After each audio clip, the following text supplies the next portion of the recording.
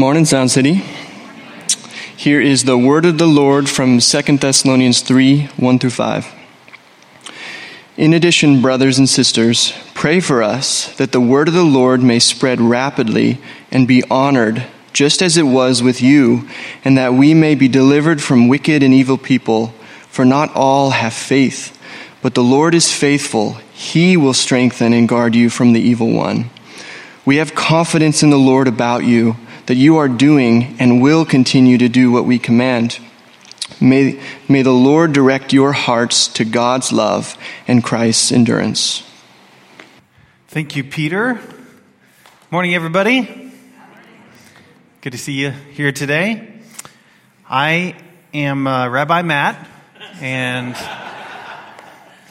just kidding. I am no rabbi.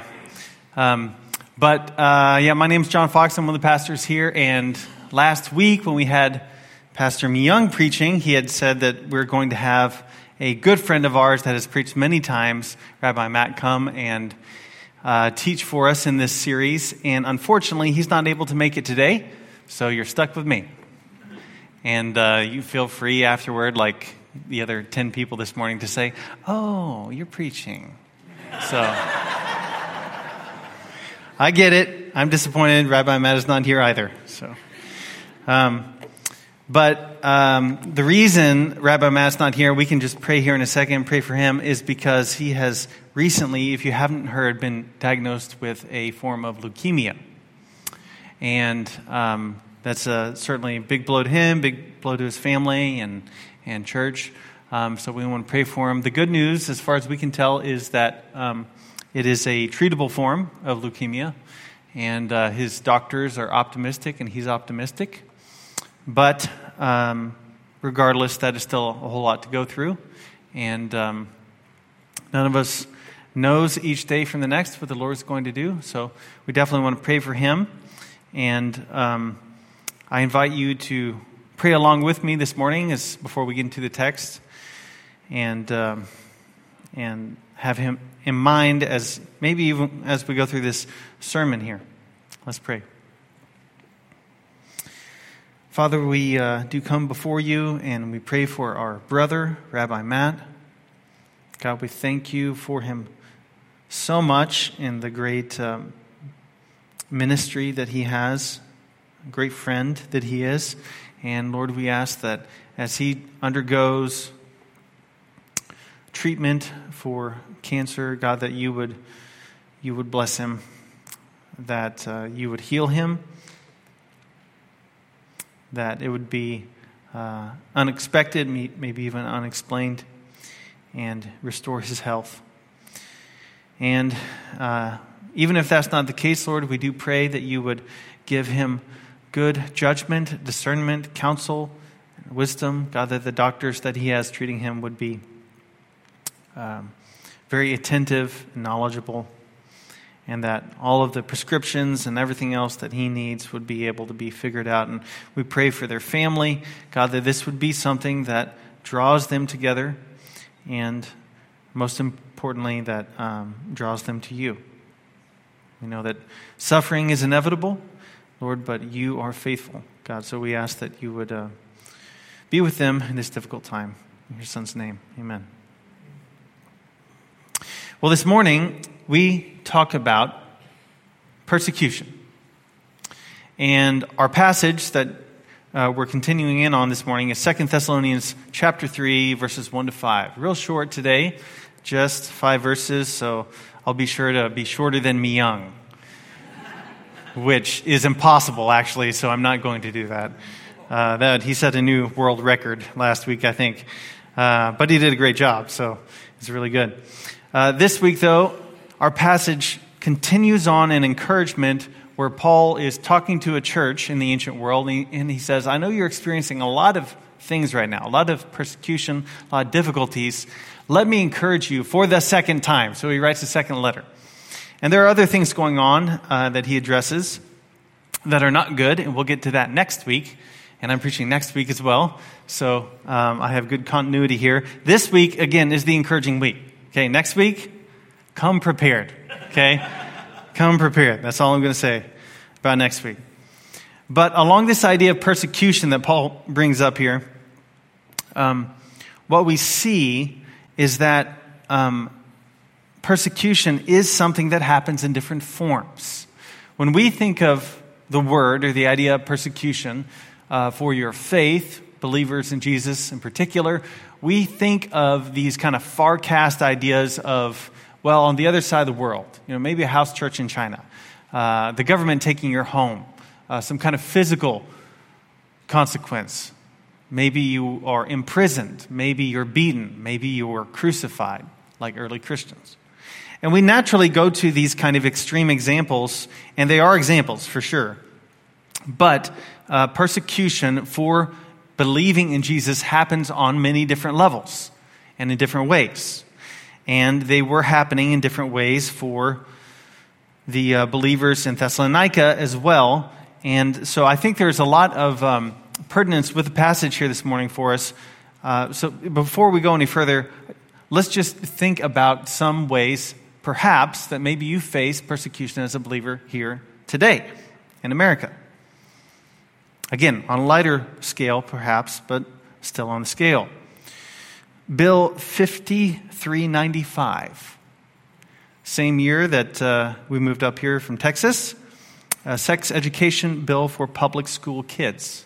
Now, I'm not saying that this legislation is entirely bad, but this bill did introduce sex education into public schools mandatorily. And now Christians in public schools have to think about this carefully, don't we? We have to think about how this affects our kids. We have to think about how this affects their development and discipleship. Have to think about the kind of indoctrination that not just normally happens in schools, indoctrination happens everywhere, but when it comes to sexuality in particular. And I know of many people, you know of many people that said, this is not conscionable for us if we're supposed to be the ones who are caring for our kids, and we have to figure out some other option. Maybe that option is, according to the rules, that you just say, I'm going to write an excuse for an absence. I don't want my kid to be a part of that. Maybe you take your kid out of school. And not everybody agrees with that. Not everybody holds that position. And so there's some form of backlash. Why would you Christians do that? Or we have here recently Pride Month. We also have gender pronoun usage these days that is prolific. 57 plus genders are available as options today. Many of them as signs off on emails or communication.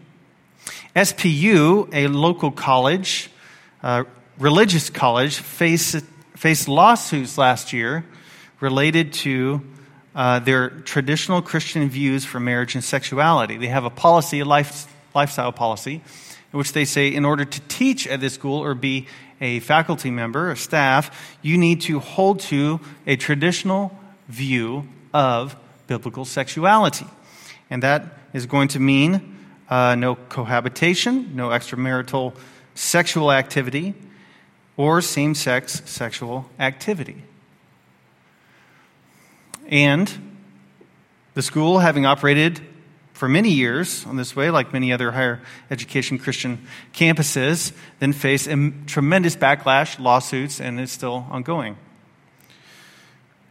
Or maybe it's something just more ethereal or in the air, something that you've heard, the phrase, silence is violence.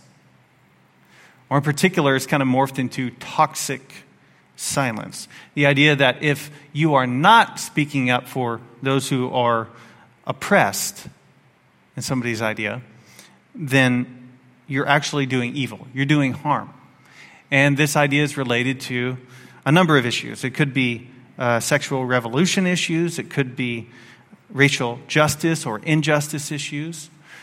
But the idea of silence is violence, or toxic silence, is that you are not speaking up and you are not affirming these values.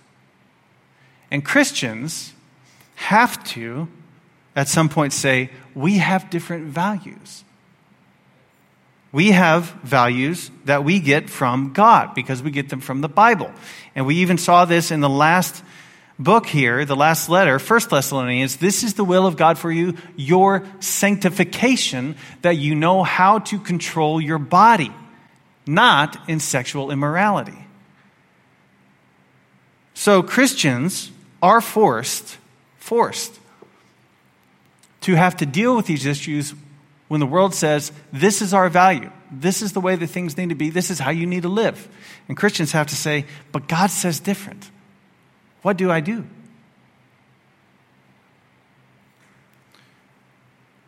The Thessalonians, just like us, had issues in their day that Paul is writing about. And they might be a little bit different, but they're still very present. For Paul and the Thessalonians, so much of what they encountered was related to worship, civil worship. There is one government. There is one emperor, Caesar. And he is a god. And everyone must worship him as God. Everybody must bow the knee to Caesar. Caesar is Kyrios, Lord. But then the New Testament Christians come and they say, Jesus is Lord, not Caesar. And there is, of course, persecution for these kinds of actions. Now today, with that in mind, what I want to do is present to you a main point that I believe that this passage of text gives us. And again, this is an encouragement text. Okay, next week's the rough one. The encouragement text here is going to give us this main point, which is that Christians will experience persecution, but endure them through Jesus. Christians will experience persecution, but endure them through Jesus. And there are three kind of ways that we can talk about it in the text today that Paul gives us as an encouragement. Three different areas that we can focus on. Number one is pray. Very simple. Number two is to hear. And number three, or to know. And number three is to endure. So generally, there are things that Paul says, and we'll just take them under those headings. In the first section here, he says, in addition, brothers and sisters, pray for us, that the word of the Lord may spread rapidly and be honored, just as it was with you, and that we may be delivered from wicked and evil people, for not all have faith. Paul here says, what I want you to do in the midst of this persecution is pray. And the beautiful thing about his example is he doesn't say, here's what you should pray. Rather, he models humility and he says, pray for us. Now, Paul, if you haven't read the New Testament or Acts in particular, Acts 17 is kind of the birthing place of this Thessalonican church. But he comes and says, we've experienced so much suffering, so much persecution. Paul literally had rocks thrown at him. So much in so many cities that one time they thought they did it. They thought they finished him off. And then he gets up and walks back into the city the same day. What a man. Paul knows something of persecution here for Jesus. And so he's going to say, pray for us. Us is going to be him. It's going to be Barnabas. It's going to be Silas. It's going to be his companions. Pray for us. Now, I'm struck by that at first because out of anybody, I would look to Paul in the New Testament to say, dude, you got this, man. Right? PhD, best theological mind of his time. Paul says, pray for us. We need it. We desperately need your prayers. And he'll say, pray three things. Number one, the word of the Lord may spread rapidly. So when we think about persecution, the first thing that we see is we need to pray, and the first thing that we need to pray is that the word of the Lord may spread rapidly. This idea of rapidly is actually, you could translate the word run. That Paul wants God's word to run, go as quickly as it can, so that everybody, every age, every ethnic background, every person would hear this good news. Jesus, the Christ, suffered, died, rose from the grave, life everlasting for all who believe in him.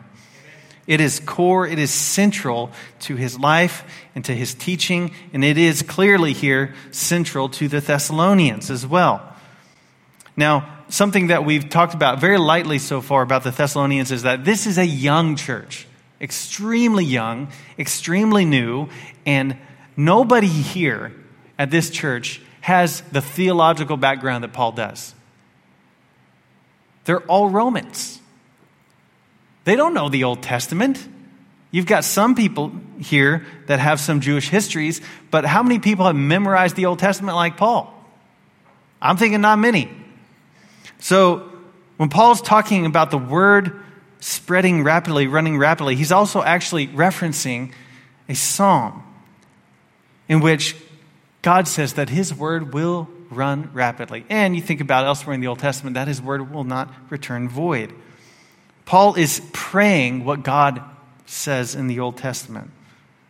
He desires for the word spread rapidly, and the word did.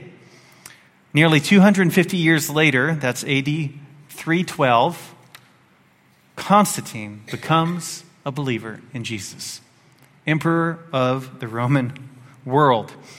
And immediately, in the next year, red tape I'm sure, ends all persecutions of Christians. No more. After 250 years. Now, that may not seem like running or fast to you, but remember, this gospel that has gone forth was from an obscure Jewish man in the corner of the Roman world nobody wanted to visit, to now all of a sudden being the national religion of the Roman Empire. Crazy. The word of God spread. Second, he prays that the word of God would run, spread rapidly, and be honored. Be honored. This idea isn't mainly that the word of God would go, but also that it would be experienced. The word here, honored, your translation, if it's different, may say glorified, is the word doxa, which we get our word for worship from. We have a doxology. It's a worship. And so Paul is praying, asking them to pray for him that the word of God would move through them such that God's word would spread rapidly, it would be honored, it would be glorified, it would be experienced, that there would be an existential experience for people as they receive this news, this gospel. And it interacts with their world religions. It interacts with their worldviews, their ideas about how things work. Paul wants them to pray that this gospel would permeate every area of their lives. It'd be honored. Not only that, the last thing that Paul says here, third thing, is that they may be delivered from wicked and evil people. Now, this word that is running and this word that is being experienced also gives us this idea of a runner finishing his course. In the ancient world, in Roman times here, one of the clearest things everybody had in their mind was the games, right? The Colosseum and the games. We still celebrate this with the Olympics. And the idea is that you have somebody who is running, they are sprinting, they are on their course as fast as they can, and then they finally hit the finish line, they pull into the stadium, and the crowd goes wild, right? Adulation. Fame. Paul prays that for the Thessalonians, or asked them to pray for him. We want to finish our course well. And a part of finishing our course well is going to mean that we be delivered. I'm struck here that Paul doesn't just say that we would endure. He'll say endure in a second. But he does say that we would be delivered. Pray that we would be delivered from wicked and evil people. I think this is very instructive for us. When you're going through difficulty as a Christian, persecution in particular, it's not a bad thing to pray that it would end. It's not a bad thing to pray, Lord, will you please just end this for me? That's not a bad thing at all. Paul prays for it. He had people that were on him all the time from city. They chased him from city to city to city to city, trying to defame him, trying to block the advancement of the gospel. Paul says, please pray that that would stop. And we need to do that as believers. God has the power and authority to do so. Sometimes it doesn't stop. And we see that in God's providential plan, his word still goes forward. But for us to be able to pray that evil, wicked people would stop their persecution is something that we need to do. It makes me think about Charles Haddon Spurgeon, famous preacher, talking about the idea of prayer in this relationship of praying for things, maybe not getting the answer, maybe getting a different answer, but still God having the power to do it. He says this, long quote here, "The theory of some is that prayer is useful to ourselves, but that it cannot be operative upon God. And much is said about the impossibility of the divine purposes being changed and the utter unlikelihood of a finite being affecting God by his cries. We also hold that the purposes of God are not changed. But what if prayer be a part of his purpose? And what if he ordains that his people should pray when he intends to give them blessings? Prayer is one of the necessary wheels of the machinery of providence. The offering of prayer is as operative in the affairs of the world as the production of events, as the rise of dynasties or the fall of nations. We believe that God in very truth hearkens to the voices of men." I love that prayer is one of the necessary wheels of the machinery of providence. When we look at things going on in our culture that are not Christian, do not share Christian values, and are opposed, in fact, evil, in fact, as Paul says, in relation to God, we can pray. And our prayers are the effectual working of God to accomplish his will. So we should pray.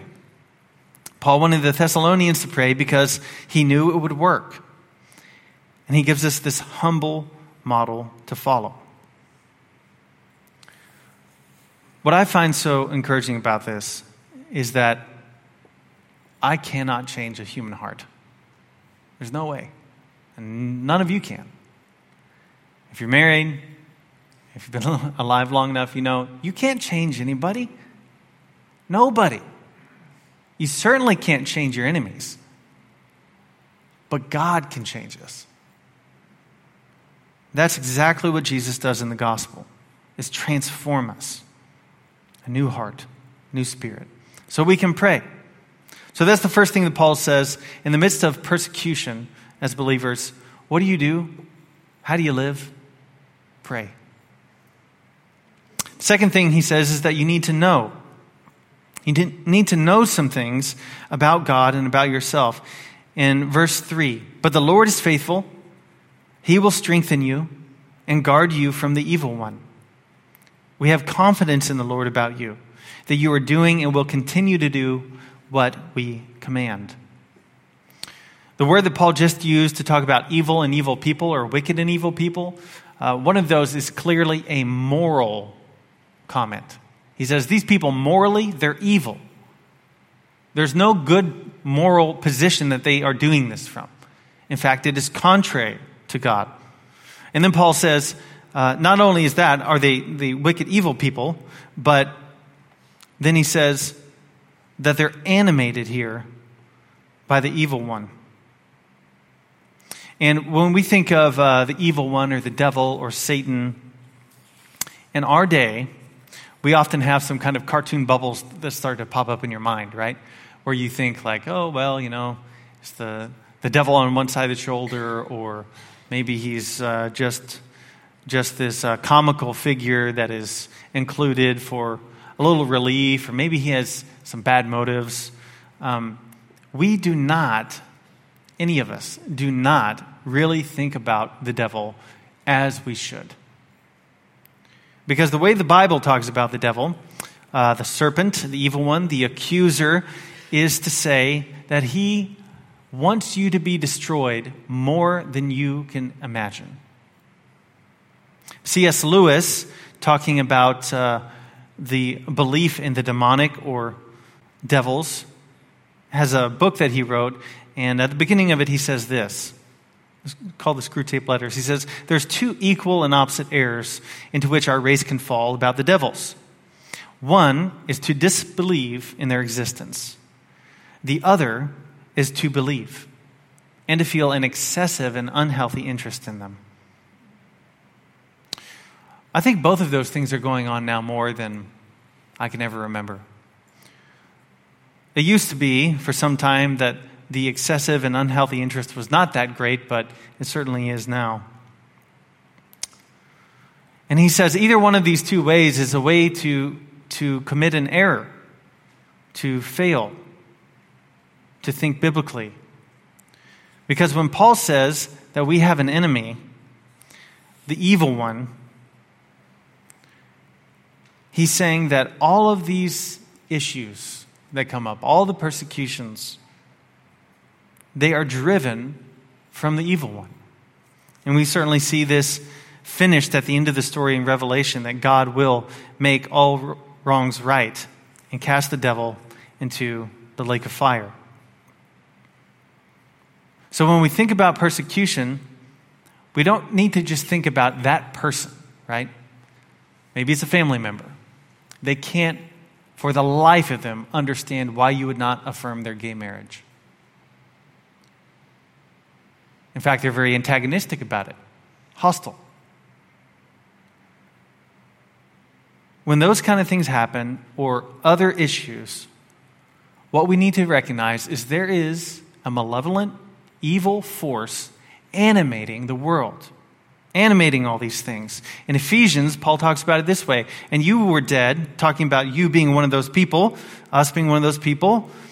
"You were dead in your trespasses and sins in which you previously walked according to the ways of this world, according to the ruler of the power of the air." It's another way of talking about Satan. "The spirit now working in the disobedient. We too all previously lived among them in our fleshly desires, carrying out the inclinations of our flesh and thoughts, and were by nature children under wrath, as the others were also." Before Christ, we were evil people. And in that time, we did Satan's bidding. We did his work. But now we're called to be sober-minded in relation to the devil. Peter also talks about this. "Be sober-minded, be alert. Your adversary, the devil, is prowling around like a roaring lion, looking for anyone he can devour. Resist him, firm in the faith, knowing that the same kind of sufferings are being experienced by your fellow believers throughout the world." This is something that's very common in the New Testament church. Persecution is very common. How do you deal with it? It's difficult.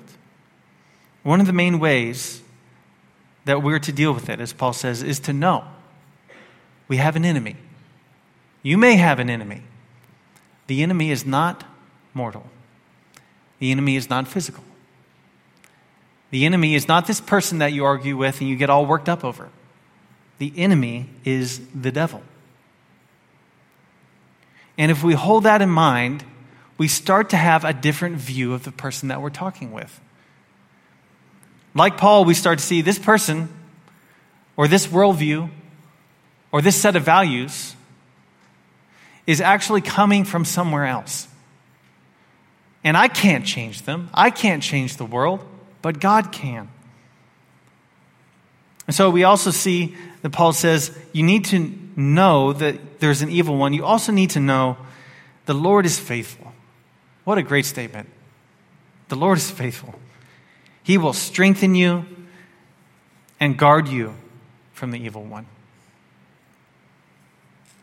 I find it so comforting that in this kind of context, in this kind of setting, where I feel totally unequipped, right? Philosophy, theology, it's great. It does not change the human heart. God changes the human heart. And so when we're talking with people and we feel totally unequipped, maybe the arguments are just too complex for you. We have people that are super smart and can engage in all kinds of debates. I love it. I think that's totally needed in the Christian space. At the same time, there is a large value for us in just knowing the Lord will strengthen you. You're weak. Maybe you're uneducated. Maybe you're unprepared. Maybe you do a bad job in a conversation. The Lord will strengthen you. And He'll guard you from the evil one. So there's a confidence that He says, we have confidence in the Lord about you. That you're doing and will continue to do what we command. So Paul says you need to pray in the midst of persecution. You also need to know. You need to know you have an enemy. You need to know that God will strengthen you. Will guard you. We also see that we need to endure. So Paul not only says you need to pray, but you need to know you need to endure. May the Lord direct your hearts to God's love and Christ's endurance. Ending this section, Paul prays for the Thessalonians. Again, he's been doing this the whole time. First letter, second letter, he stops. He gives them instruction, then he says, let me pray for you. He can't help it, right? He loves them so much. So I'm just going to pray for you again. And his prayers here are always requests to God, aren't they? May the Lord direct your hearts to God's love. He's saying two things at the same time. He's saying, may God do this. May He direct you to His love and endurance. At the same time, he's saying, be directed to God's love and endurance. He's talking two things at the same time. And we totally need this.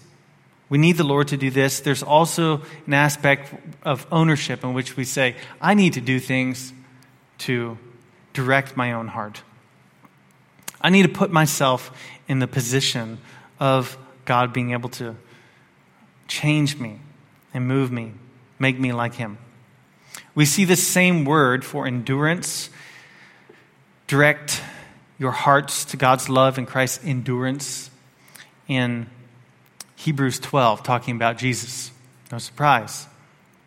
Paul has something in mind here. I think this is what Paul has in mind, or something like this. In Hebrews 12, 1-3, he says, therefore, since we have such a large cloud of witnesses surrounding us, let us lay aside every hindrance and the sin that so easily ensnares us. Let us run with endurance the race that lies before us. Again, the same idea of the running and the race. Keeping our eyes on Jesus, the pioneer and perfecter of our faith. For the joy that lay before Him, He endured the cross, despising the shame, and sat down at the right hand of the throne of God. For consider Him who endured such hostility from sinners against Himself. Why?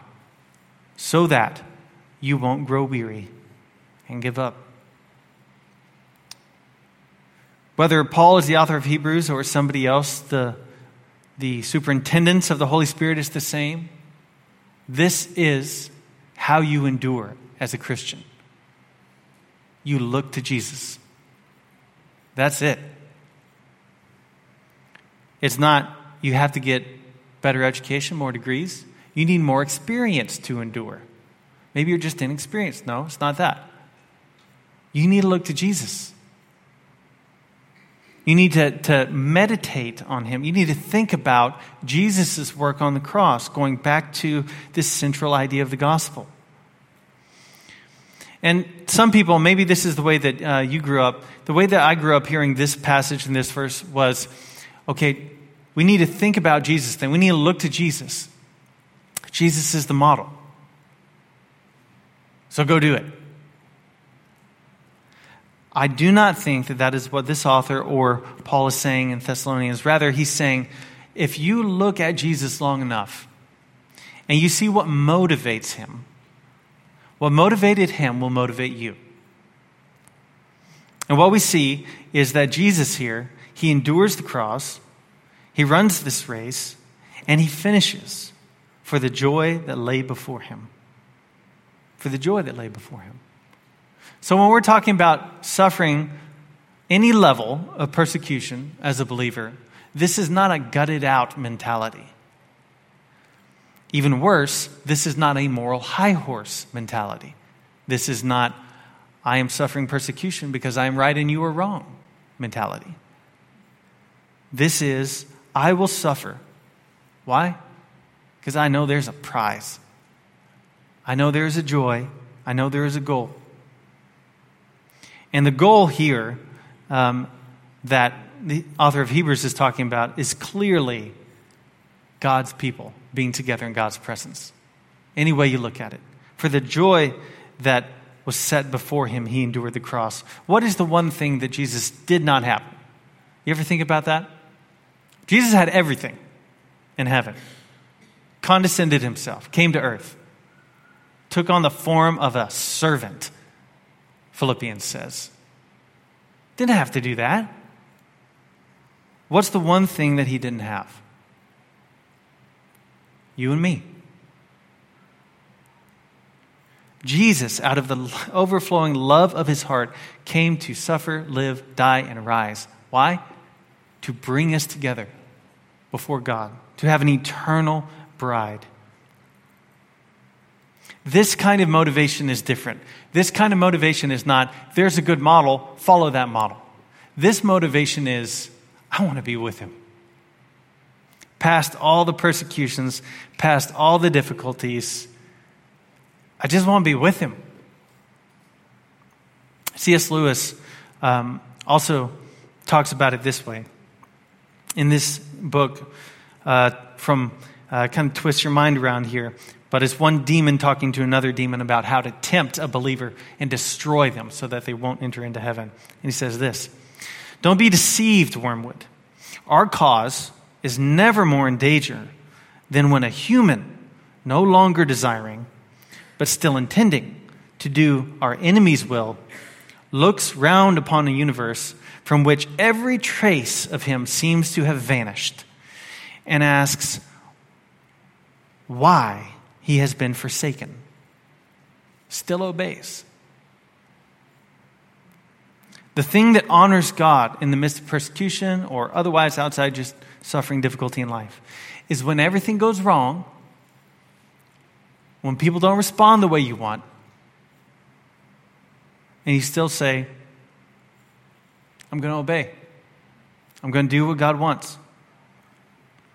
That is the moment that C.S. Lewis talks about to say, that is the most dangerous moment for a demon.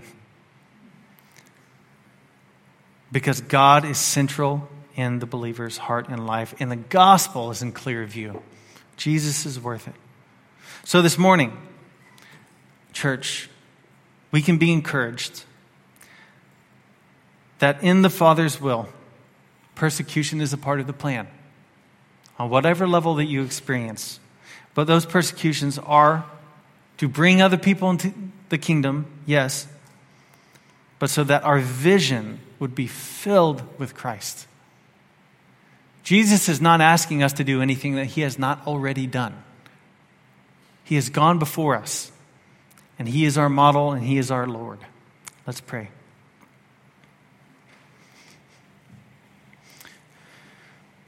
Father, thank you so much for Paul's instruction to the Thessalonians here to say that when we experience any kind of persecution, we must keep Jesus at the center. And Father, I ask that you would help us in these same ways, same prayers that we see that Paul wanted people to pray. Lord, we pray that your word would go forward, that it would run swiftly. The gospel would be advanced, it would be enjoyed, people would know you. And we pray that even before asking, Lord, would you deliver me? We pray that even before thinking about endurance here. God, would your word go forward? And we do ask, God, that you would give us the nimbleness of mind, the carefulness of conversation, the mental dexterity to be able to navigate new and different arguments, different worldviews as they come up, but to demonstrate to people the love of Christ. Lord, and we pray that by our life, our witness, that people would see how valuable you are. God, we pray that you would help us to endure. And pray all these things in your Son's name. Amen.